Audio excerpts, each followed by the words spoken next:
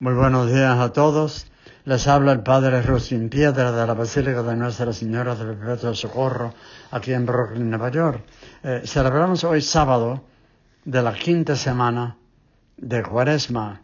Ya mañana empieza la Semana Santa, ¿verdad?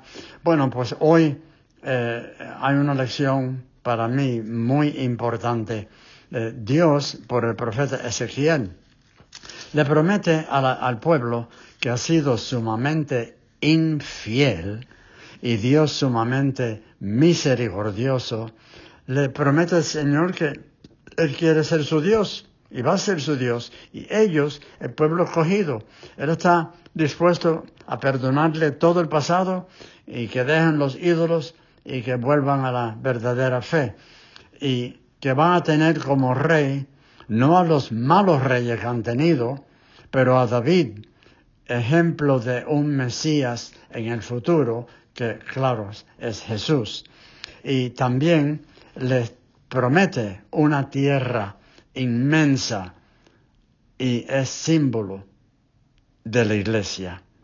Entonces todo eso lo dice el profeta Ezequiel para levantar el ánimo del pueblo escogido que se había llevado al destierro.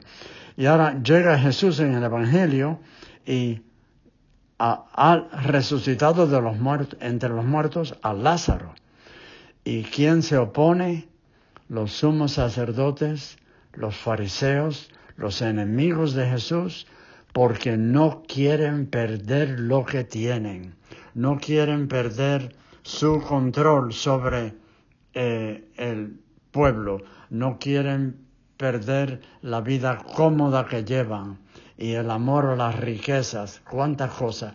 Y claro, Jesús está en oposición a todas estas cosas y por lo tanto quieren eliminarlo. Y ahora que ha hecho este milagro, el pueblo se está levantando y creyendo en Jesús y ellos se oponen todavía más y quieren eliminarlo.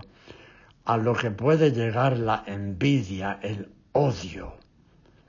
Y el sumo sacerdote hace una profecía que una sola persona va a morir y es conveniente que muera por el pueblo y no que perezca la nación entera.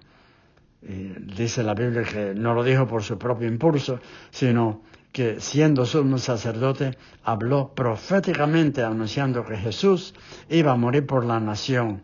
Y no solo por la nación, sino también para reunir a los hijos de Dios dispersos. O sea, está cumpliendo lo que dijo el profeta Ezequiel. Así que Dios usa medios increíbles para realizar su plan. Y claro, Jesús, que es todo inocente, que es todo amor, que vino a salvar a todos los pueblos.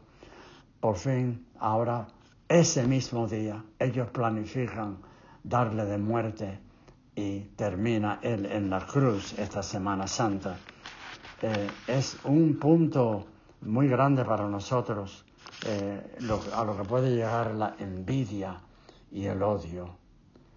Si lo tienes en tu corazón, en mi corazón, por cualquier motivo, por cualquier persona, por cualquier herida, este es el momento de arrancarlo del corazón y dárselo a Dios y ver a todo el mundo con los ojos de amor, de misericordia, imitando así al Señor, imitando al Padre Celestial que deja caer su lluvia sobre buenos y malos y deja salir su sol sobre justos e injustos.